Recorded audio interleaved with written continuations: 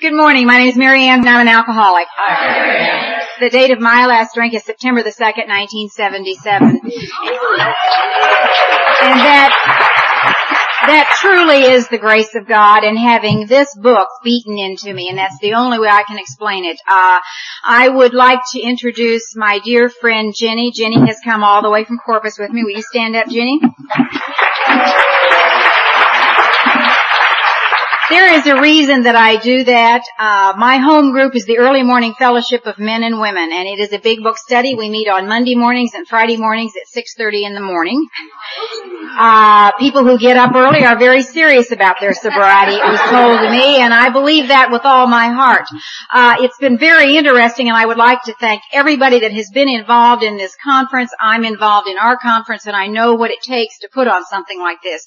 And you all have done a magnificent job. It's just a magnificent job. Give yourselves a hand. Also, I'd like to thank the tapers. I don't know how many of you have used tapes as a tool of sobriety, but you're going to hear in my story that tapes became very important to me, and I'd like to thank Chuck and Beth for doing what they do so honestly. Thank you.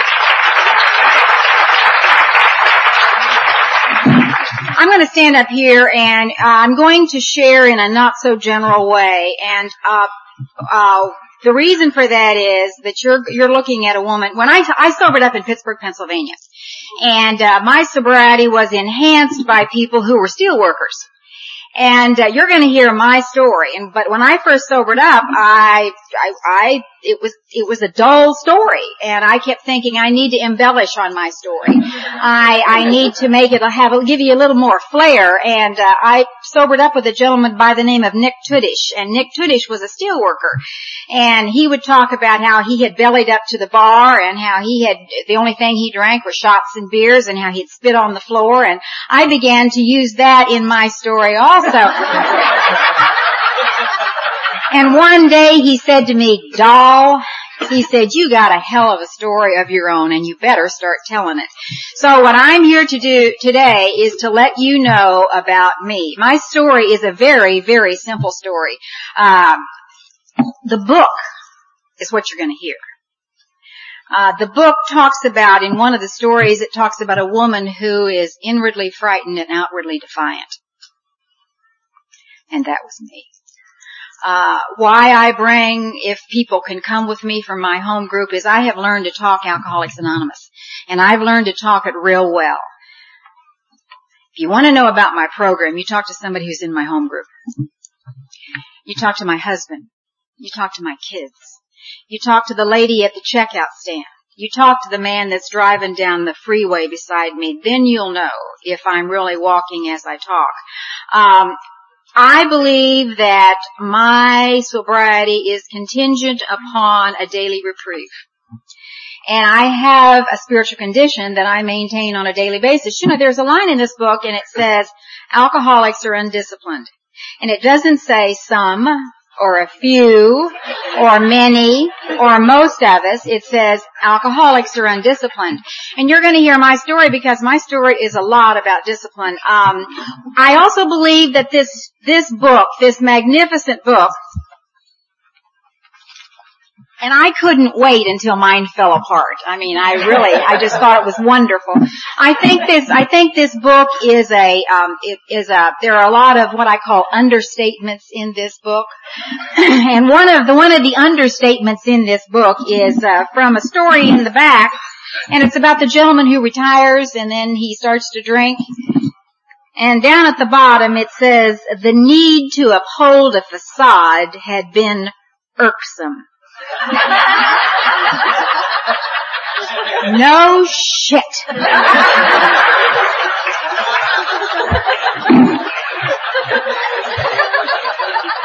Irksome just does not describe my need to hold up that facade. And you're going to hear a lot about that facade. For any of you that have seen me this weekend, you know I spend a lot of time on how I look on the outside. I spend a lot of time on my hair and my makeup and my clothes, and my sponsor points this out repeatedly and talks to me that I spend far too much time on it, and she kind of has been prodding me and pushing me. And so about 3 or 4 years ago, I began to incorporate the saying of the 7-step prayer with naming the defects of character that I thought that God and I were working on at that time. And I got that from the grapevine. The grapevine, there's a gentleman said that we needed to name the baby. And also, one of the things, the reason I didn't end up going to a treatment center was because I heard they took away your makeup. And I did not want that to happen. So you all are going to have to bear with me. I'm going to talk about this facade a little bit.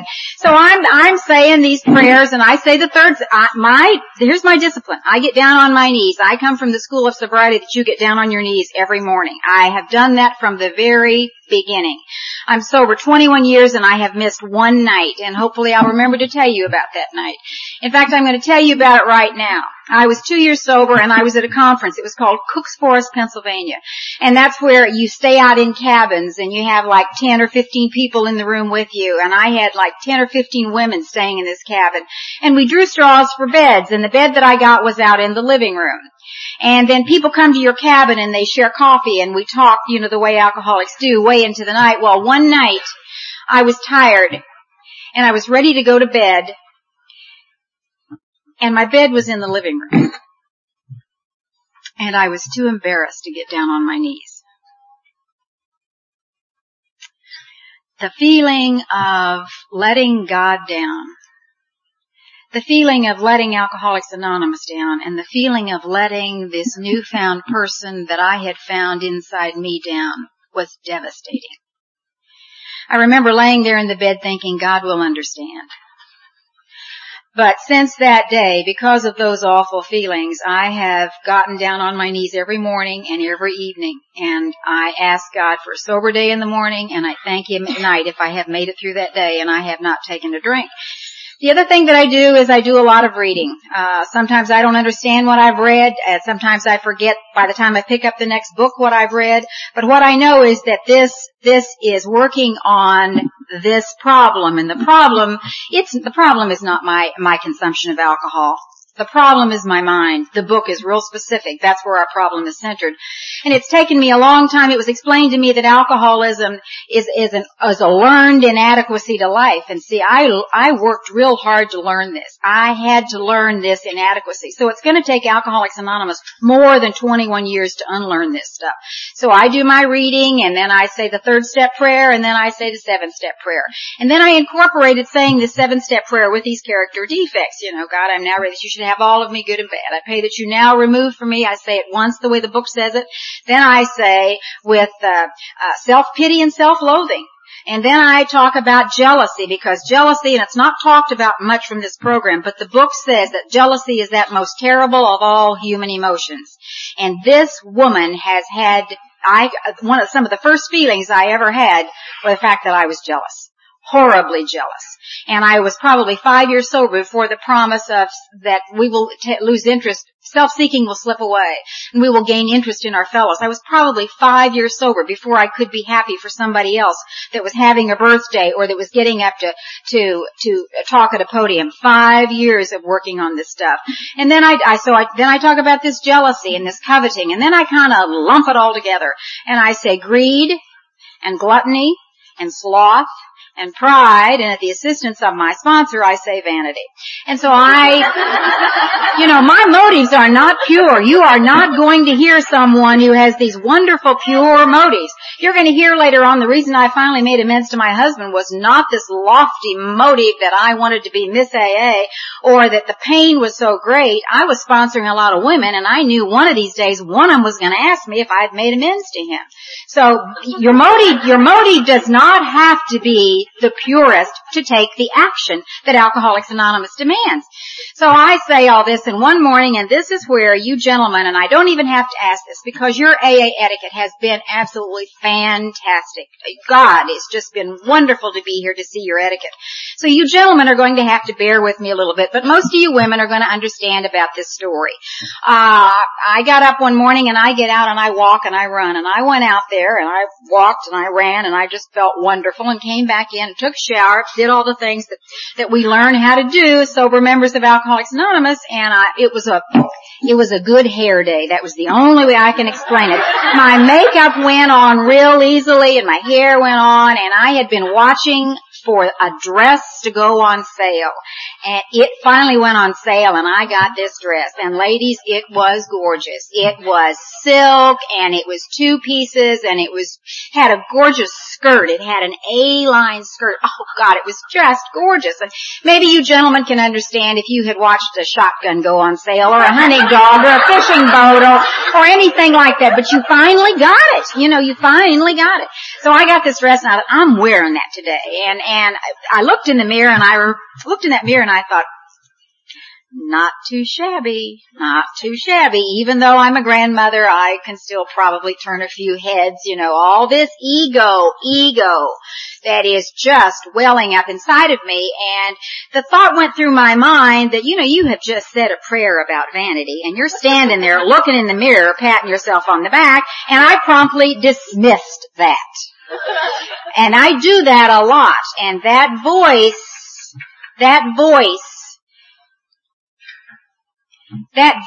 is the spirit within me, and I try now today to listen to that voice.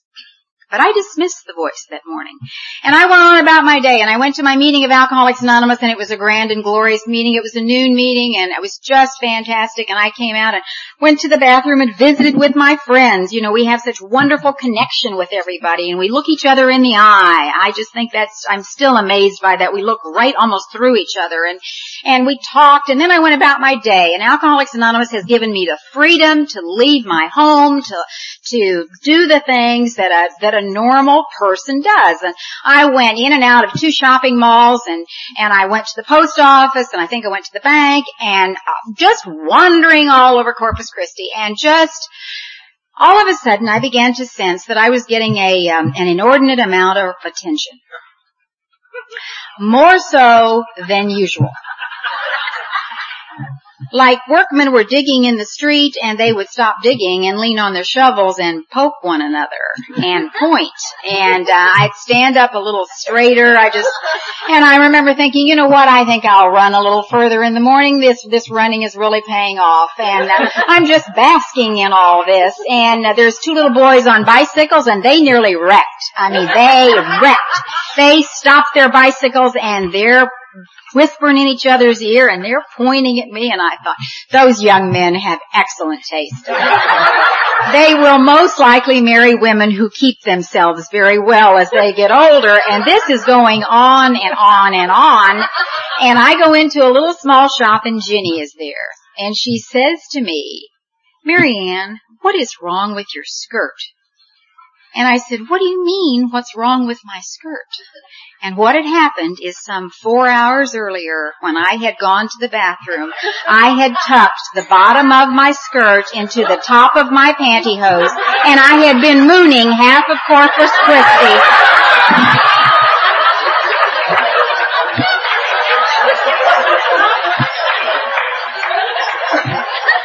Luckily, it was made of silk, and they only got half a view about every other step. Now I'm going to share in a not so general way what I was like, not what it was like. That's not what the book says. The book says what we were like, what happened, and what we're like today. It was it. If I tell you about it, it was my husband, it was my kids, it was my neighbors. I'm talking about them. If I'm telling you what it was like today, it's my husband, it's my kids, it's my neighbors. That's not talking about me. So I'm going to share with you what I was like. You know, one of the things that Ginny and I prayed before we came down here, and one of the things that I prayed for is the fact that somehow or another, in this next time that we have together, I will be able to weasel my way into your heart. I wanted it, but I didn't know that I wanted it. I didn't know that I wanted to be part of anything. When I was 6 years old, and it was Christmas time, and I had seen in a catalog about this 100 crayons. 100 crayons. And I still believed in Santa Claus. And I petitioned Santa Claus for these 100 crayons. I had to have these 100 crayons. I knew that that was going to be the perfect Christmas gift if I could have these 100 crayons.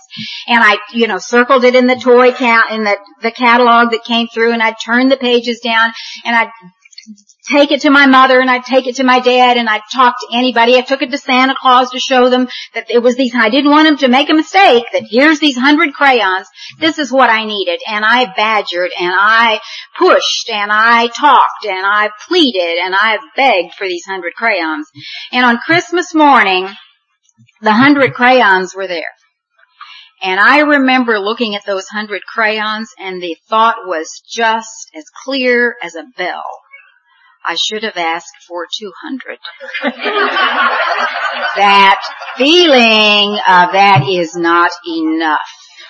You are looking at a second generation member of Alcoholics Anonymous. My father sobered up in Alcoholics Anonymous, and my father died a sober member of Alcoholics Anonymous, and from the very beginning I identified with him. If a little bit is good, a lot is better. That was my motto. There was never enough. Frank touched on this last night. The word enough never entered into my vocabulary. There was always that, and this is so classic. Something on the outside that's going to fix me on the inside. My father had used up most of our money, and my mother was 40 when I was born, and my father was 45 when I was born, and he was that sick old man.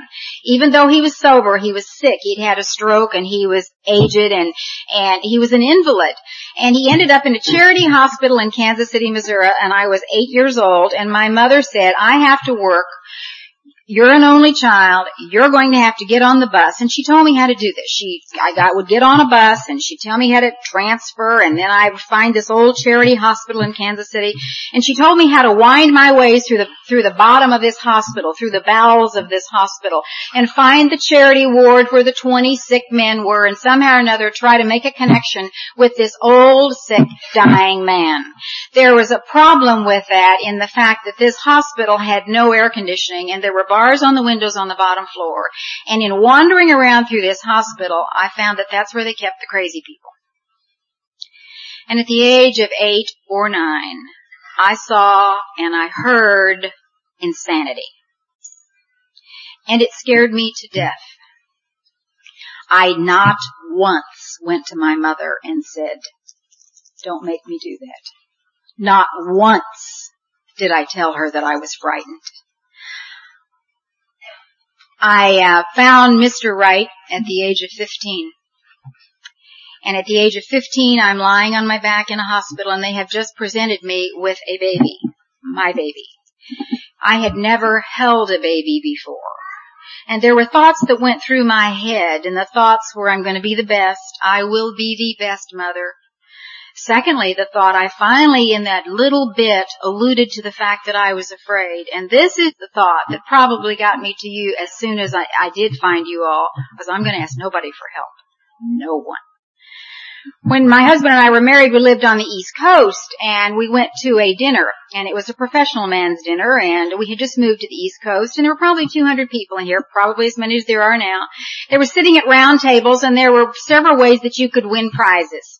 It was underneath your plate, or it was underneath your seat, or we have raffles, they drew your name out of a hat, and as luck would have it, I not only won 1 prize, 2 prizes, 3 prizes, I won 4 prizes. And it never crossed my mind to say, 1 is enough. 1 is enough. Give someone else the rest of those. 1 is enough. So I have given you a glimpse of this personality. I am so frightened. I'm such a loner. I am so selfish. I have the genes. Now I'm going to stand up here. A lot of people say you're not going to hear any opinions. You're going to hear a lot of opinions from me, but they are backed up with experience. My experience is that this disease is genetic. That I am not the same as normal people, and that my father had this same abnormalcy. And that's what causes the physical part of the disease for me, that phenomenon of craving, that I can't have one without wanting another one. And that was very crucial to me. And it's important that you all hear people like me stand up here and talk also. That's why this mix of speakers that we have here have just been wonderful, because we've run the gamut. I was never in jail. I never wrecked a car. I never lost a husband. You know, when we say that, it's like I've lost a penny or something. I never lost a husband. Never gave up custody of my children. You know, none of this ever happened to me. I was never didn't have a speeding ticket. It should have all happened to me, but it didn't happen to me. I was protected. Women sometimes are protected to death. I know that the men here, I know this is a fellowship of men and women, and I know once we talk about the basic things that we are all the same, but women have an especially hard road to not only getting sober, but staying sober. You know, we will laugh at men's escapades, but we do not laugh when it's a drunken mother and there are children clamoring around their ankles. That is not a funny picture. There is no laughing matter.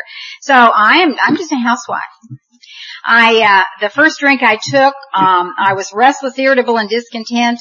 All the things that you hear from these podiums, and we say the same things over and over again, because it has to be, there's a rut in there. That's the only way I can explain it. And when I said this book was beaten into me, I mean that. The book was, when I first read Bill's story, I couldn't identify with it at all. None. There was no identification. And now I read his story and I identify at every line. So I'm married and we've got 2 kids, and it looks like our life is just going in a upward and grand and glorious manner. And we've got houses and we're moving around the country, and it just looks wonderful. And I'm crazy as a loon. Just crazy as a loon is the only way I can explain it. And so frightened and so locked into myself and so anxious. And we were in Kansas City, and the people we were running around with at that time said, we're going to pool our resources and we're going to buy some liquor. And they bought tequila. And I took the shot, and I took the lemon, and I took the salt, and I was home free. You know, most non-alcoholics cannot remember when they took their first drink. Most alcoholics can. And this was the answer to my problems. And it not only made me feel different, and this is very crucial for me to understand, it made you feel different. It softened this world. You know, you scratch the surface of an alcoholic and you find an idealist. We cannot live in this imperfect world the way it is without some kind of a crutch. And that's why the first couple of years in Alcoholics Anonymous are so difficult. That's why we lose people right and left those first couple of days. Because the alcohol was insulation. The alcohol was the glue that held us together. And you take the glue away, and I remember when I first sobered up thinking, I'm standing out there stark, raving, naked. That the insulation had just been stripped, and I had not been around alcoholics long enough to pick up the tools. I didn't know what the tools were. So it changed, it softened the world is the only way I can explain it. And my drinking careers, I remember thinking, when I first sobered up, there was a woman who said, I'm sober as long as I drank. And it was at a beginner's meeting, and I remember thinking, I will never get there. I will never get there. And I'm here to tell you now that I'm sober longer than I drank. And that is crucial, because it was crucial when I could get 1 full year. It was crucial that I could get through birthdays, Christmas, anniversaries, all those things. I had lived through them all sober. So it was crucial now that I am sober longer than I drank. So I've got this secret that alcohol does for me what it does not do for other people. And my drug of choice was alcohol, but I would do anything. That's the only way I can explain it. I loved amphetamines. And if you think I can talk fast now, you should have seen me on amphetamines. My husband said I had a mouth like a flap on a torn pocket in the breeze. It just kept going. When our kids were, during their teenage period, I came into Alcoholics Anonymous saying I'm a pure alcoholic. I never did any of this stuff. The longer I stayed sober, the more I realized what I had done. My son was into experimenting with drugs, and I remember thinking, oh my God, the world's going to think I'm not a perfect mother. And so I searched his room like some stormtrooper. I mean, God, I had his bed pulled out, and you all would have been really proud of me. I found those drugs, and I got rid of those drugs. I took those drugs. Didn't have a clue what I was taking, but I took those drugs. I love diet pills too. Those were wonderful things. I would wear a long coat and put soup cans in my pocket and go in and let the doctor weigh me, and he said, you don't look like you weigh that much. And the other thing that happened is I began to look down my nose at people who had gone further down than I had. And what I realized once sitting after I had been sober for about 5 years is that if that doctor had not given me those diet pills, I knew where they were in his office and I would have taken those diet pills. Stay around Alcoholics Anonymous long enough to let the fog lift. So my drinking looks social. For those of you who don't think they're social, it looks social. And as I said earlier, I would hear people stand up at the podium talk about, oh boy, when I took a drink, I got rip-roaring drunk. Well, that didn't happen to me. In the beginning, that didn't happen to me. What happened was, where I understood the phenomenon of craving was, every time I took a drink, I wanted another drink. I did not always take the other drink, but I wanted the other drink. And that was a big eye-opener for me. That was when I finally understood that I was, yes, a real alcoholic. And, I did all kinds of things to make myself better. One of the things I did, primal screaming was very large in the 70s, and I decided that I would jump on the primal screaming bandwagon. And what that is that if you learn how to scream long enough and loud enough, that supposedly it will, rid you of all your tensions and anxiety. And so I would get rip-roaring drunk, and then I would go to the back door, and I would stand out at the back door and scream. Now the problem is I had not told my neighbors I was into primal screaming, so I would constantly get phone calls, are you alright? Needless to say, when an ambulance pulled up into my driveway on September the 1st, 1977, my neighbors were not a bit surprised. I could go ahead and tell you a whole bunch of stories that I thought qualified me for Alcoholics Anonymous, about how that I ended up drinking around the clock. Here's this brownie leader, this Sunday school teacher, this Cub Scout den mother, this political activist, this wife of an executive, all the stuff, the trappings on the outside, all of it. And yet, inside, I am dying. I am dying on the inside, and I had become a round-the-clock drinker. For I carried it in my purse. I carried it underneath the seat of my car. One of the pictures that I have is my husband and I were coming back from Florida, and I am sitting in the middle seat of an airplane, and I have a fifth in my purse, and somehow or another, get this picture. I thought I drank from that bottle and nobody saw it.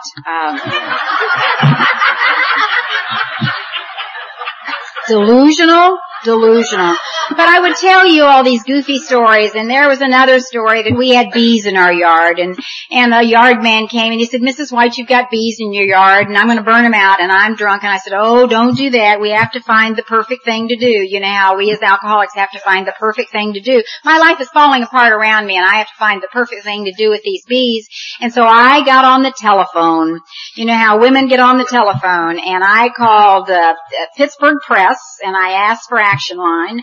I called a veterinarian and asked him about bees. I called all the radio talk shows and asked about these bees, and I called the University of Pittsburgh and I asked for the bee department. I remember asking for the bee department. And I found out what the perfect thing to do with these bees, and Tony came the next day and he said, well, what am I going to do? And I said, well, you're not going to burn the bees out. And he said, why? And I said, because I found out that they send out emissaries. And we get other bees. And with that, he stepped back and he said, where do these other bees come from? And I said, Cleveland, Akron, crazy stuff. My husband at this point thought I was going crazy. That's the only way I can explain it. And it never dawned on me not to have the morning drink. I found the morning drink early on, and I covered it up, and I called it lots of things. Brunch, vacation. That was a big one for me. And my husband would administer what seemed like a very passionate kiss when he came home from work. Well, it wasn't a passionate kiss. It was a sniff kiss. And I don't know how many of you have been the recipient of a sniff kiss, but I thought I've got to somehow or another foil this man so that I can still drink during the day and he won't know that I've been drinking. And so one day I was standing at the kitchen sink, and what happened is I was eating peanut butter. And I thought, this peanut butter has a wonderful fragrance. It kind of wafts through the room. But I didn't want to eat it because somehow or another that would ruin the high that I was working on. So when my husband's car pulled into the driveway, I took peanut butter and stuffed it up both of my nostrils. And when he administered his infamous sniff kiss, I darn near choked to death because I couldn't breathe. And I would go to beginners meetings in Pittsburgh and I would tell people these stories and they would just shake their head, you keep coming back and read the book.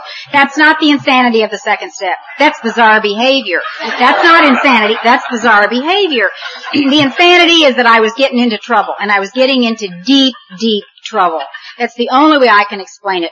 Deep trouble. I was in deep depression, and I loved to lay on the bed after my husband was on a business trip and the kids were off to school, and I would lay there and listen to records. Remember, we talked about that earlier.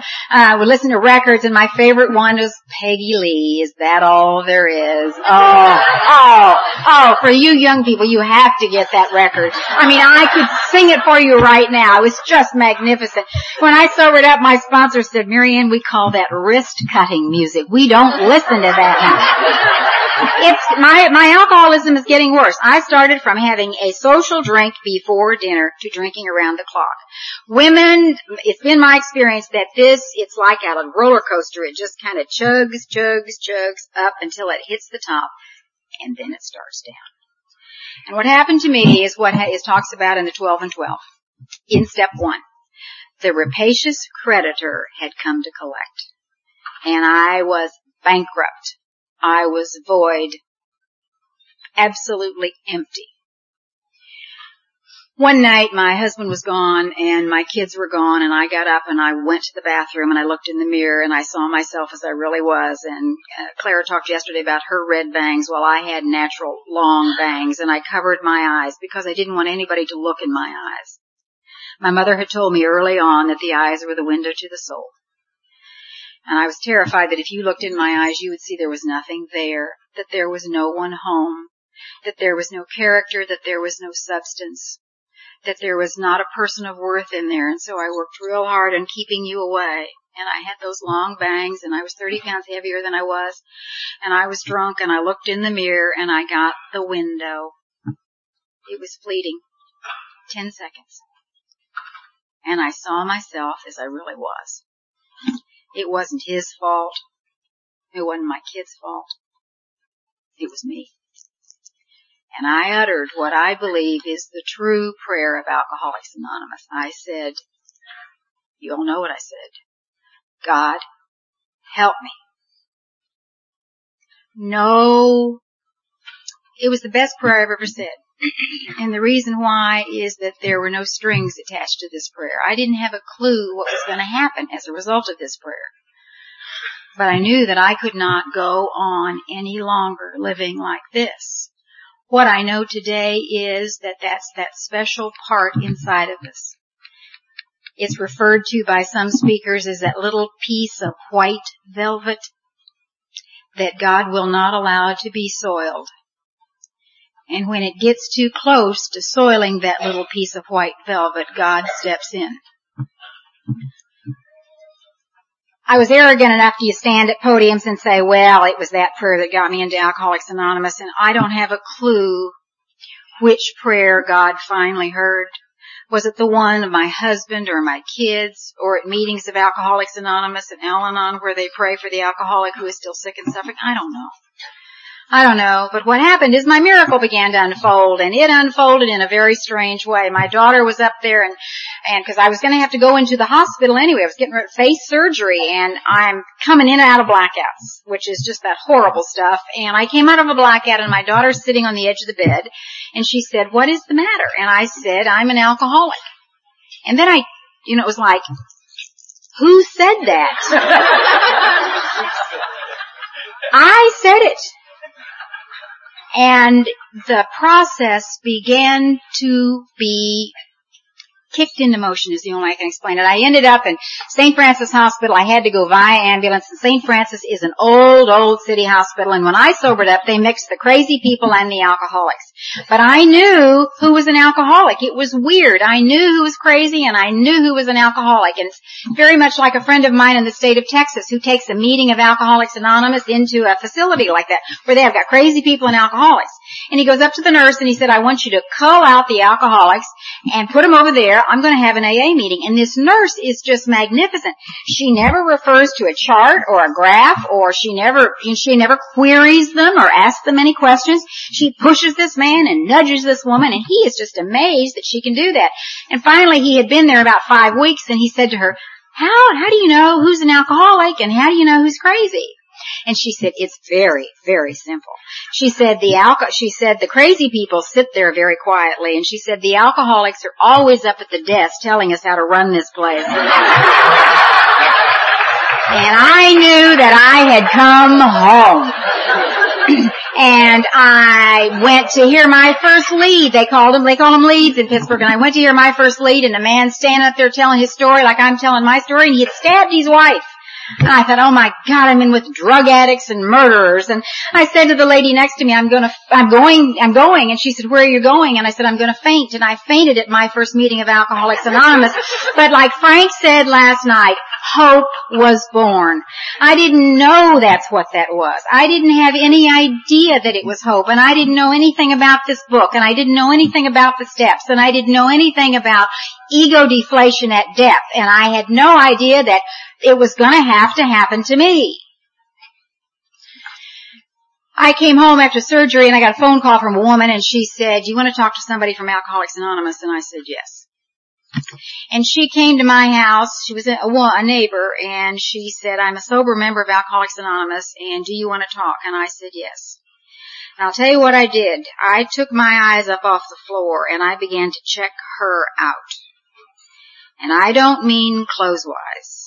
And I don't mean hair-wise. What I did was I started at her bottom and of her shoes, and I got to her eyes. And I looked in her eyes. And there was someone home. She was not euphorically happy, but because she had had a hard sobriety, but she was content in her own skin, and by God, I wanted that. I went to my first meeting of Alcoholics Anonymous. She took me, and I fell in love with AA. Just fell in love with Alcoholics Anonymous. They said, "Get a sponsor." I got a sponsor, and I got a home group, and I would like to tell you, as the rest of the speakers said, that I just tiptoed through the tulips, just went through, and have had no problems since then. But that's not telling you what I'm like, because if you are an alcoholic of my kind and you take the alcohol away, you are in big trouble. And there better be something to replace that. And I had not grasped the fellowship or the working of the steps. That's what the program is the working of the steps. I saw them on the wall, and I thought, not for me. I have a slight case of alcoholism. You all have a serious case. You see, I took the vaccine. You know how when you take the flu vaccine, you have a little fever and your arm's a little sore? Well, I had to go to detox, and I came to AA. That's all that has to happen. And for 17 months, I was into activity.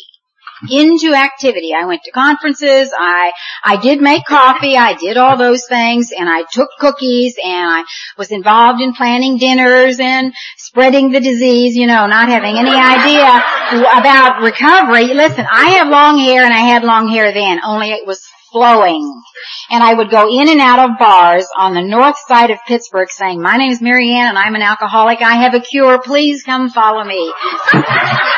They never followed me. I don't understand why. So I am just tiptoeing through the tulips. I mean, just having a grand and glorious time getting sober. Much like the book talks about. Gee, Ma, ain't it great the wind stopped blowing. And at 17 months, my husband called me into the kitchen. And he said to me, Mary Ann, it's not that I don't love you. It's just I can't live with you anymore. And here it is. Here it is. Whatever it is in your life that precipitates this feeling, it is a blessing. But what went through my mind was, I will be forced to drink. Here it is. I have a tragedy in my life. I have something horrible that's happening in my life. I have told you how frightened I am and that I think there's nobody home, and I'm not going to let you know that there's nobody home, and there's no person of character in here, so I probably will be forced to drink. And so I went to my meeting that night because it was a Tuesday night, and I come from the School of Sobriety that if it's your home group night, you better be there. And I went, got all dressed up, went to my home group, and they said, how are you? And you know what I said? I'm fine. I'm fine. They said, you look nice. I said, you like my outfit? And later on in the kitchen, I collapsed in their arms. And I said, I can't do this anymore by myself. Will you please help me? The role of old-timers in Alcoholics Anonymous, it has been my experience, is we stand outside and we knock. We knock. That's all we do is knock. And we call in there, is anybody there? But the door has got to be opened from the inside. And I opened the door that night. And my sobriety at that point took off. Because I began to see that, yes, I was an alcoholic. I was a real alcoholic. And it had nothing to do with my consumption of alcohol. It had to do with my thinking. And it had to do with my inability to deal with life on life's terms. It had to do with my keeping secrets. Secrets that that were just stupid to keep. I would not, part of my recovery was this. I compartmentalized my life. Here's my sobriety. Here's my sex life. Here's my marriage. Here's my money. Here are my kids. Here are these character defects. And it was like the twain would never meet. They were not going to touch each other. And what happened is I would have a problem and I would somehow or another solve it on my own. And then I would come to Alcoholics Anonymous and tell them how I had solved it on my own. The progress, and this is great progress, listen to me carefully. The great progress was I began to talk about the problem before I had solved it. That was a big gold star for Alcoholics Anonymous. I didn't know the outcome. See, I wouldn't talk about anything unless I knew the outcome. I also was the kind of person that if I didn't tell you that it happened, it hadn't happened. It didn't happen. So I began to follow the directions in the book. And I did a third step exactly like the book talks about, on my knees, and then I did a fourth step as the book says, but I had to use the 12 and 12. The 12 and 12 was the key, where it says, when and how did my selfish pursuit of sex injure myself or others? That's how I started it. I did my fifth step with a priest. You know why? My sponsor did her fifth step with a priest, and I wanted what she had. I remember thinking when I got to the monastery to see Father Ben that I was afraid. I wasn't afraid. I was anxious. I was almost excited because for the first time in my life, my timing, I was exactly where I was supposed to be, doing exactly what I was supposed to be doing. And I went into Father Ben and he talked to me and he said, have you spoken from the podium? And I said yes. And then we started. And then what happened to me is what I had been afraid was going to happen. Tears. They were tears that should have been shed a long, long time ago. My sins were commission, yeah, but a lot of my sins were omission. Things that I should have done. God has given me great gifts and great talents, and I abuse those and I misuse those. I'm one of those mothers that had washed their clothes and had cooked their food and had made their bed and had been their brownie leader and their scout leader. And what I discovered in my fourth step was that I had withheld love and that I had used love as a weapon. And the other thing that I had done is I had refused to promote the good. There was a gentleman that I sobered up with. He talked about the world truly is a better Sterling talked about those 7 people that we're supposed to affect. The world truly is a better place now that we don't drink. Truly is a better place now that we don't drink. I did the 5th step. One of the things that Father Ben said to me was this. He said, Marianne, he said, now your role is to realize that God has forgiven you. And he said, your role now is to forgive yourself. See, if I say that I'm worse than anybody else, or my sins have to be worse, or my sins of omission are worse, I'm placing myself higher than God. If these people that are religious and loving and kind and have prayed for us for years tell me that I'm forgiven, then I'm forgiven. My husband and I were separated, and we're going through this extreme battle of division of money, property, and prestige. And I led a sober life in Alcoholics Anonymous. And let me tell you the tool that AA gave me that was absolutely magnificent. My life on paper looked awful. I mean, I had this little teeny tiny job. I'm selling children's clothes and children's toys, and I'm driving this old car, and I'm making minimum wage, and just all the stuff that a middle-aged woman has to do when her means of support is ripped out from underneath her. And on paper it looked awful. And you know what my sponsor told me? Don't look. Don't look. She said, live in today. Live in the moment. And I am here to tell you that those 2 years when he was gone, and I couldn't blame him, and it was not his fault that that was my litany. He was my hook. I hung, even though in Alcoholics Anonymous, I said I didn't. Deep down inside, and what happened to me, there's a pamphlet called Compliance versus Acceptance. I still had, and I wish I would have documented it well into my sobriety, that lurking notion that I would drink. Lurking notion that if things got too bad, I would drink. The wonderful progress that Alcoholics Anonymous made with me was the fact that drinking was no longer an option, but it would have been replaced by killing myself. Now that's progress. I know that doesn't sound like progress, but it was progress, because alcohol now really had been taken out of my life. So I just didn't look. I went about living one day at a time and trying to focus on the character defects that had gotten me so deeply into this mess. And Alcoholics Anonymous surrounded me. That's all I can say. They surrounded me. One day I was going to work. I had this little job, and I'm going to work, and my husband and I had been separated for 2 years and hadn't seen him or heard from him. And going to work, and a woman hit me broadside, and I hit a man on a bicycle.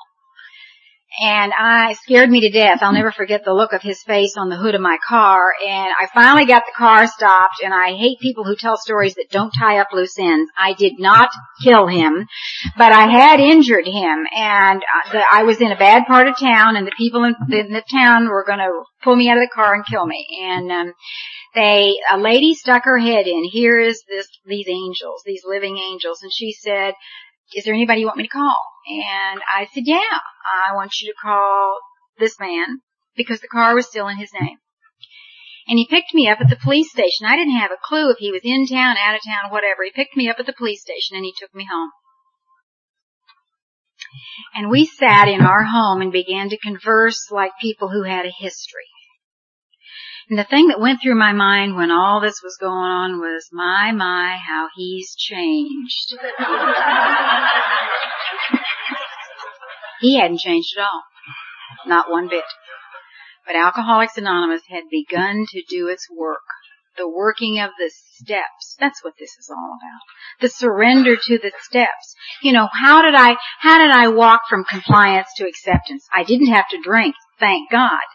But I now accepted the fact that I was an alcoholic, that I was a member for life. I know we do this one day at a time, but I am a member of Alcoholics Anonymous for life. It was explained to me that for a person to be successful, there have to be 3 areas that are fulfilled. Work, play, and a mission. I had hunted for a mission my whole life. And my mission today is Alcoholics Anonymous. Bob and I get back together, and I would like to report that the book is also very specific about what it says about old relationships. It says it has to be on a new footing since the former one didn't work. And he and I are both very careful that we don't go to that awful place where that we destroyed each other. We really did. That awful, awful place. Bob came home and he said, would you like to move to South Texas? And I thought, 7 years sober, and I thought, oh Lord, are there any alcoholics in the state of Texas? Is there any AA in the state of Texas? And I came to Corpus and just fell in love with it. Alcoholics Anonymous in Texas, for those of you, if you ever get a chance, please come to see us. We are just, we really do. It's a wonderful Alcoholics Anonymous. And I set up housekeeping in Alcoholics Anonymous in Corpus Christi, Texas, and began to work on the rest of my amends. And I told you I hadn't made amends to him, and it was like, somebody's going to ask me. And one day, and this was very unlike, we were in Florida, all things, and I thought, it's time. You know how we go back to timing, and I had done my reading, and I had done my praying, and he was just waking up. And with these amends steps, and my sobriety has been a lot about amends. And I was one of these women that walked around on the face of this earth saying, I'm sorry, I'm sorry, I'm sorry. And I was given specific directions that you don't say you're sorry anymore. And then I would say, well, you're right. And she'd say, no, you're wrong. And I would like to tell you, when I first began to say that I was wrong, that it flowed easily. It didn't. Bob talked about that ego having to be ground to dust. It is the most resilient thing on the face of this earth, is the ego that the alcoholic has. It will resurface like you won't believe. And when I say I'm wrong, I can feel it in here. There is a battle. There is a war that goes on inside of here when I say I'm wrong. So I went in and I had done my reading, and we sat down. I sat down on the edge of the bed, and I took his hand, and he's going bald on the top of his head. And I'm rubbing the top of his head and touching him the way people that have been married a long time touch each other. And I said to him, Bob, there's something I need to say to you that is out of context with our life today. And I remember thinking, AA better be right on this one. Because I had done it with my sister-in-law, and she was the one who brought up what I said in 1962 and what I'd done in 1964 and on and on and on. And I kept thinking, once I open this door with him, I am never going to hear the end of it. And I had lost my faith. I lost my faith that this process works. And that whatever happens, it's going to be, no, it may go to hell. I will be okay with whatever is going on. So I said, I need to say to you that I was wrong, and I ask your forgiveness, not if I hurt you, but when I hurt you. And then I waited for his answer. And his answer was, you're forgiven. You're forgiven. With my kids, see, I told you I did all these things for them, but I saw with my daughter what I had done to her. When I made my amends to her, she by this time had been married, and she had a small child, and this little child, it was a pastoral scene. She was sitting on the grass, and the baby was kind of crawling all over her, and I said to her, Christine, there's something I need to say to you. I was about 2 years sober. And for a fleeting moment, Frank talked about those computer eyes of our children, I knew how I had hurt that young woman. Because the look in her eyes was, what's she going to say or do now? With my son, it was the same way. I was given specific instructions on these amends. I was given instructions that I could take a piece of paper and write this sentence. I am involved in a program of recovery that makes it imperative for me to admit to you my failure as fill in the blank. Wife, mother, friend, sister, didn't make any difference. And then I was to ask for their forgiveness. Bob came home in 1989, and he said, Marianne, would you like to move one more time? I don't want to move again. And he said, well, this place is kind of interesting. He said, it's Africa. And I moved to Zambia, Africa in 1989, and I lived there for over 2 years. And I'm here to tell you that living in that country probably was the second greatest thing that has ever happened to me, sobering up being the first. I got off the airplane and Zambia it's not South Africa at all. It's a very dangerous country. It's a very third world country. And I got off the airplane in Lusaka, Zambia, and looked out at the African bush, and I remember thinking, by God, Marianne, you've done it now. And what went through my mind, and this is with all the honesty that I can talk to you people, is that is God going to strike me drunk because I cannot get to meetings of Alcoholics Anonymous at every turn? And the answer to that was no. Not the God that I've found in AA. He won't do that. But there was a real reason for me to do that. I was 11 years sober, and I had been talking Alcoholics Anonymous. You know how we talk AA, talk AA, talk AA. Well, how do I know if I've made any progress unless I have some kind of a test? Well, this became my test. And what I learned to do was to go inward. I lived where there was real fear and real danger. I do not come from the school of Alcoholics Anonymous who says that if you work these steps perfectly, all the fear will leave. It doesn't. As Bill sees it talks about, there is some real fear that we have to, and the term that Bill uses is we deal constructively with the fear that's left. And so I'm in Zambia, Africa, and I have walls and I have coiled barbed wire, and we have day guards and night guards, and there's bars on the windows and inside and outside, and we have jail doors that we close off the bedroom with, and there's real reason to fear. And on Saturday night, I would hear the African drums, and that probably scared me more than anything. And I would get down on my knees, and you know what I would do? Is what you people taught me to do. You know what my prayer was? God, help me. God, help me. I learned to do a whole lot of things over there, except I didn't learn to do them. They were within me. I made my own bread, and I ground my own meat, and I learned to take a bath out of a bucket, and learned to half cook things, and the electricity would go off and there would be no water, and I had my own garden. I got to 2 meetings of Alcoholics Anonymous in 2 years. It was 5 hours away. They wouldn't let me drive, and besides they drove on the wrong side of the road, and I got to 2 meetings, and they were pretty much like meetings here. And one day the phone worked, and I got a phone call from this woman in Lusaka, Zambia, and she said, I have a 12-step call for you to make. I went in Zambia, and she said, yes, there were no other Americans, and I remember thinking, well, maybe it's somebody from England or Scotland or, somewhere else. And she said, no, it's a Zambian, and it's a man. And I said, oh, my sponsor says I can't 12-step a man. And she said, oh, yes, you can, and oh, yes, you will. And this man came to my door, and he brought his brother, and his name was Costa Kanuga. And he was a member of the Bimba tribe, and he had a very heavy, heavy accent. Even though he spoke English, he was very heavy accent. And he came inside, and the only thing he'd ever had to drink was Chibuku beer, and he worked in the copper mines. And he talked about drinking Chibuku beer and getting in trouble working in the copper mines. And I'm talking about drinking martinis in the Skirvin Hotel and getting into trouble.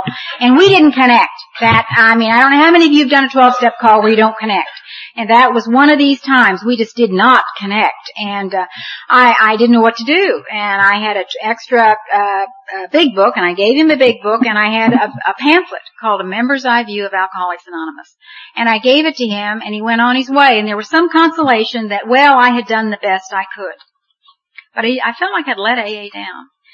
And what happened was, 3 months later, Costa Kanuga came knocking at the door, and he hadn't had a drink in 3 months.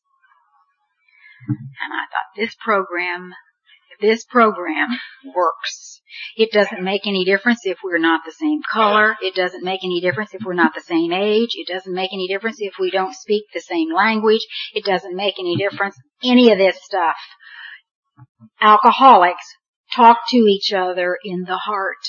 And he talked to me about the promises. He said, Madame, will you tell me about the promises? And I'll tell you, I turned to page 83 and 84, and I gave him a 12-step call you all would have been proud of. I didn't have anything to give him, and so I gave him my 10-year medallion that they had given me in Corpus Christi, and I didn't have a spare 12 and 12, but I had the 12 and 12 that Gene had given me in Pittsburgh, Pennsylvania, and I gave him my 12 and 12. Somewhere in Zambia, Africa is my 10-year medallion and my 12 and 12. And Bob came home shortly after that, and he said to me, there's trouble. And he handed me a letter. And I looked at the letter, and I saw trouble, and I said, just a minute. And I went into the bathroom, and you know what I did. I got down on my knees and I said, God, help me.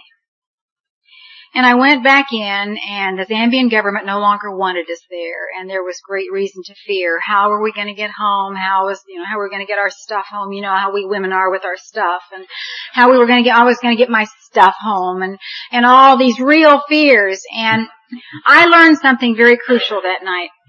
What I learned was this: most alcoholic women, and some of you men fall into this category, we women are extreme manipulators, and we are great controllers to the point of it almost kills us. And I learned that night why I desperately wanted to control primarily my husband's life and my kids' life. It was a revelation. And the revelation was this: that if I can control your pain, I can keep it at bay. I can keep it away from me. That night I let him sit across the table, and I didn't fix. You know, Clara talked about not fixing. I didn't fix because I couldn't fix.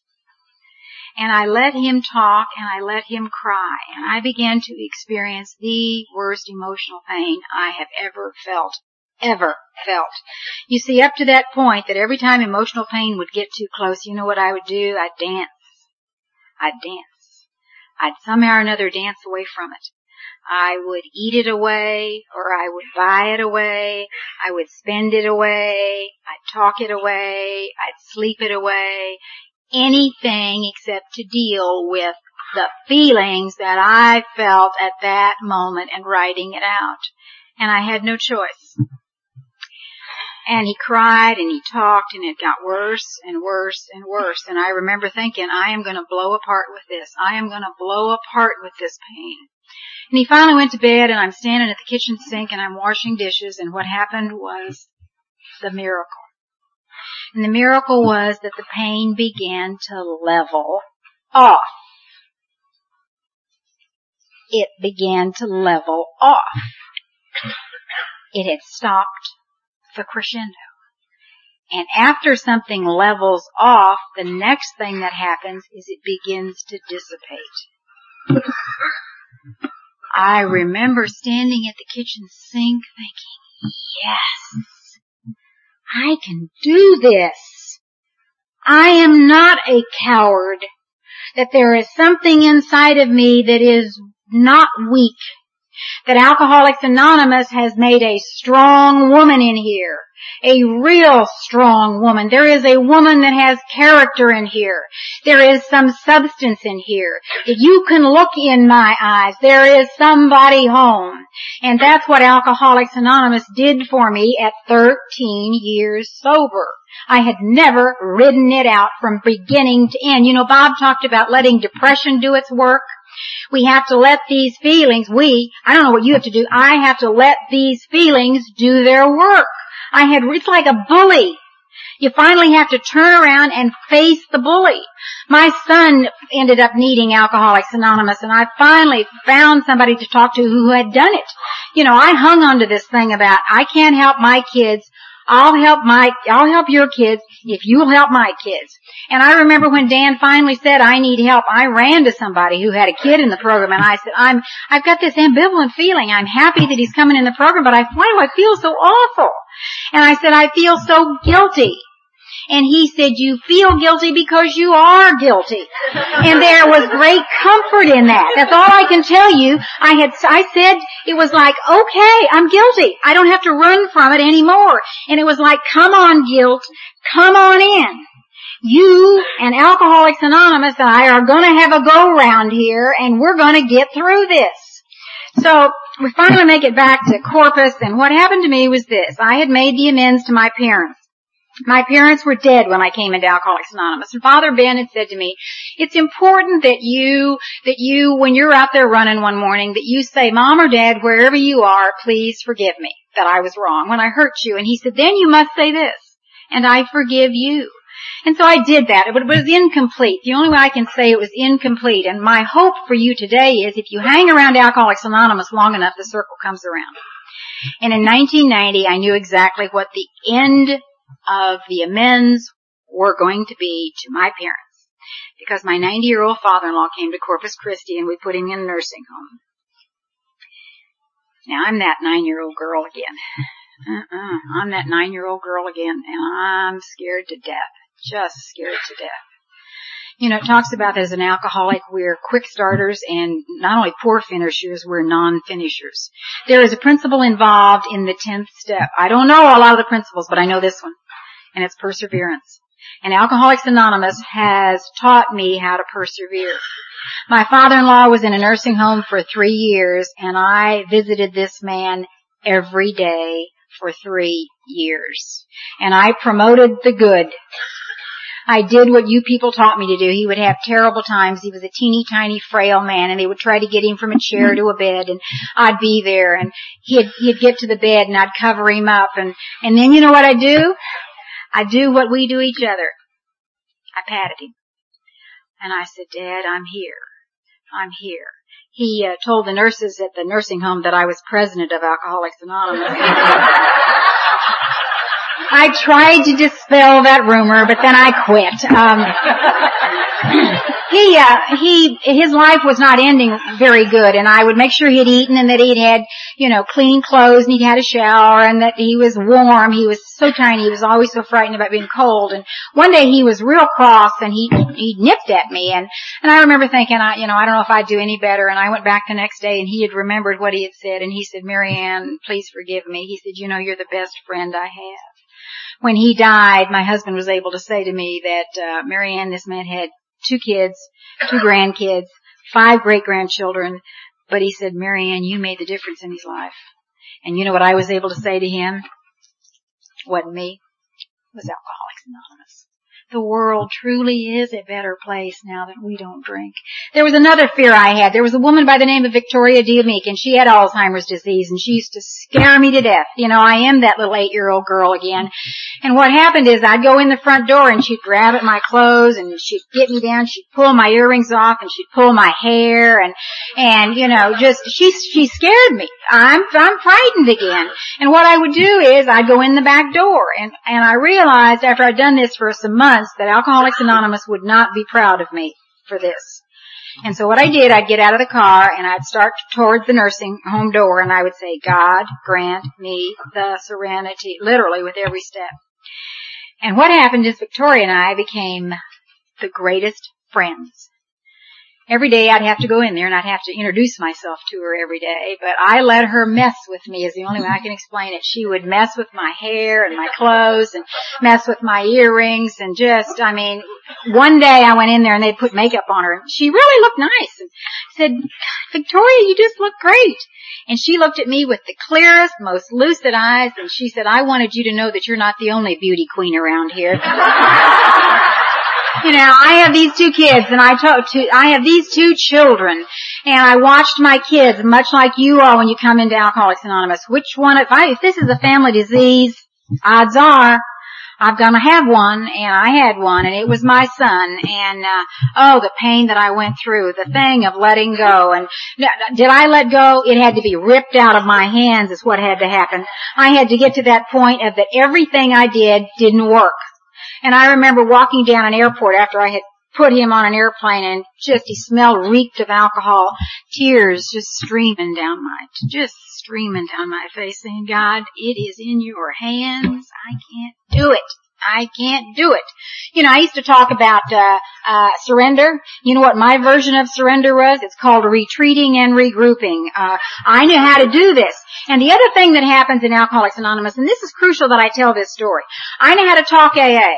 And my sobriety, how it talks about we trust God, clean house, and help others. So my house cleaning in the last 3 years has not been real good. It has been called a light dusting when I would do my house cleaning. And I know how to talk Alcoholics Anonymous, and I'm just tiptoeing through the tulips once again. Now I should realize that that's a red flag for me. And in June of 1997, I'm in Atlanta, Georgia, and we're there for my oldest granddaughter's graduation from high school. And my husband's there, and of course family's there, and his parents are there, and you know how you know if your program's working? You'll find out when you're with family members. You will find out real fast areas that you've got to work on. And I'm stressed. And you know why I'm stressed? because the control is out of my hands one more time. So I'm short, and Bob makes some smart remark, and I whirled on him, and I could tell by the look on his face that I was in big trouble. Big trouble. And what went through my mind was, oh, I'm going to have to make amends. Let's just get this over with. That's what I remember thinking. And I finally got him aside, and I'm making amends, and I know what to say. I know how to talk Alcoholics Anonymous. I'm saying, please forgive me. I was wrong. And I began to see, and I don't know how many of you have been with somebody long enough that you begin to read him. Well, I knew that I was weaseling my way back in, and that I was going to be forgiven, and that it was going to be okay. Well, then I decided I'd talk a little more, which should give you an inkling that I'm headed for trouble.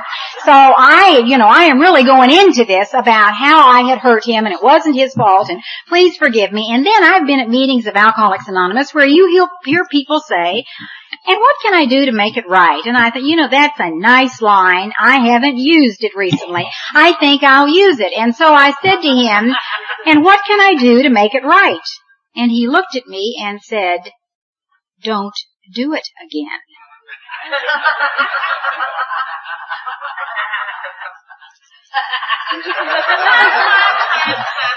That wasn't supposed to be the answer. He hadn't read the script. The answer was supposed to be, she's a sober member of AA, she can just walk through people's lives and hurt them on a repeated basis, and then she asks for forgiveness, make amends, and then the world forgives her, and then she goes and does it again in 3 weeks, or 3 months, or 6 months. I am here to tell you, since June the 4th of 1997, I haven't done it again.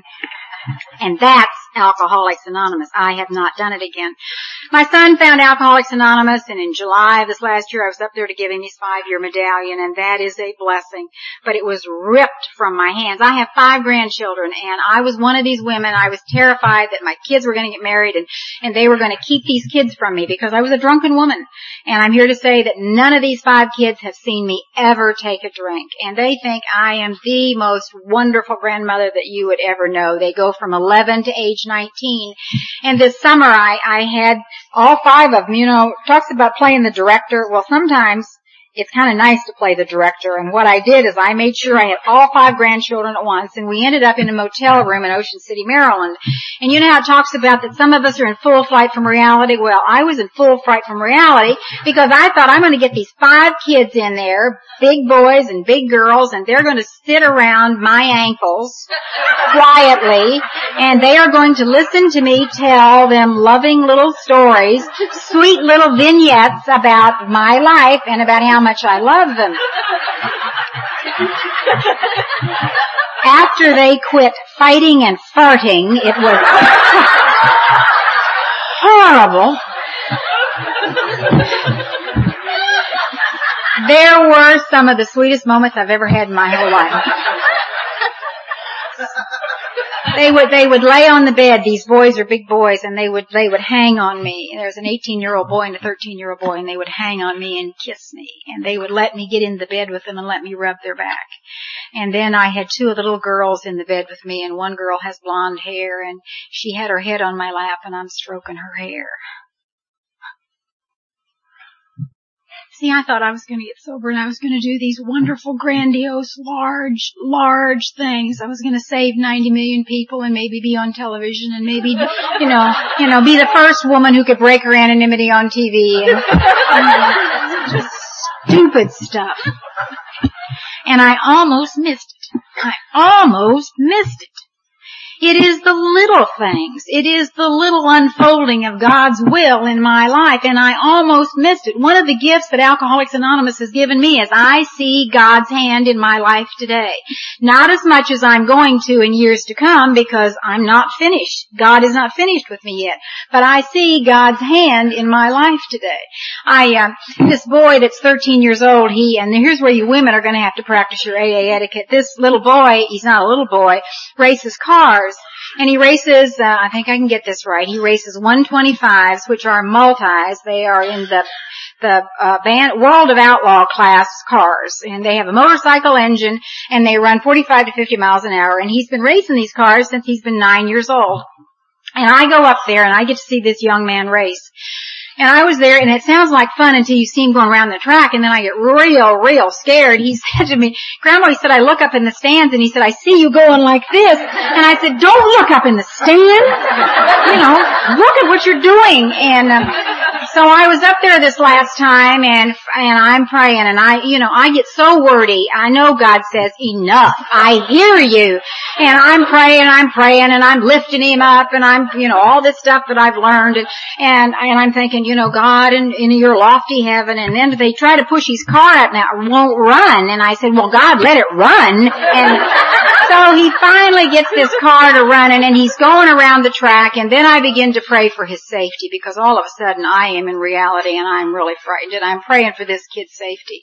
And then the next thing I thought, I can't ask this. I really don't think I can ask this, but I'm going to ask it anyway. It's like those 100 crayons. Let him win, God. Let him win. And he won. And he came up to me afterwards. He came up to me and he said, Grandma, come on down. You got to get down in the infield with the car. He said, I want you to be down there and take a picture with me in the winner's circle. And I have it on the wall. I have a granddaughter, and I love them all. I love every single one of them with every single fiber of my body, and this one is real special. She loves Alcoholics Anonymous.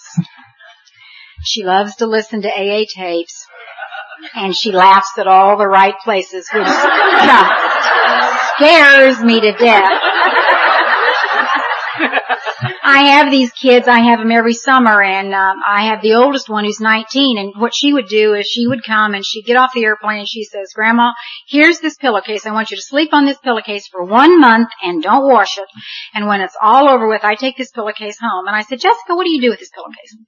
And she said, when I miss you so badly that I can't stand it, she said, I smell the pillowcase. And she said, I smell you. There's a story, I believe it's in Keys to the Kingdom. It says, for a bottle and a hangover, I have the keys to the kingdom.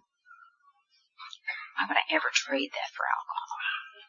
This letter, Rebecca dropped it into my purse this summer when she was there. And we go through this, Rebecca's the 15-year-old. And we go through this of the pain of loving somebody. See, I was one of those who ran from that pain too. I thought, I'm getting sober and I'm not going to feel anything. Period. Good or bad. And Alcoholics Anonymous said, you stay around long enough and you're going to feel it, sister, and you're going to feel it to the fullest. And I'm here to tell you that the pain of loving another human being far outweighs the void of not loving another human being. It is a privilege to endure that pain. But when these kids are here, I begin to watch them leave, and then I'm not going to have them for a while, and they start to cry, and I start to cry, and she dropped this in my purse when she got on the airplane, and she says, Mima, that's what she calls me. The last 2 weeks have been a blessing for me. I got to spend them with you. The highlight of my summer is spending time with you. Ever since I can remember, I've looked up to you. To listen to what you've gone through in your life, I congratulate you. It must have been awful. But from my observances, it has made you a stronger person. You are the strongest person I know. When you're gone, I don't know what I'll do. I dread that day. I just wanted you to know that I love you very much. When people ask me what I want to be like when I grow up, I don't say a famous person, a president, or even a model. I tell them I want to be like my beautiful Meemaw when I grow older. Love, Rebecca. For those of you that are old-timers in this room, I have a simple request. Please keep coming back. We need you. I need you. You know what old-timers are? You watch them. They are quietly heroic. They go through life and they do good things and they do bad things. But they do them sober. And they come and they share their experience with us. For those of you that are in those awful middle years, hang on. Hang on. It may go to hell. It may go to hell. But you'll be better. Hang on. And for those of you that are new to sobriety, I'm going to tell you what was told to me. Hang on to your seat because you're in for the ride of your life. Thanks for my sobriety.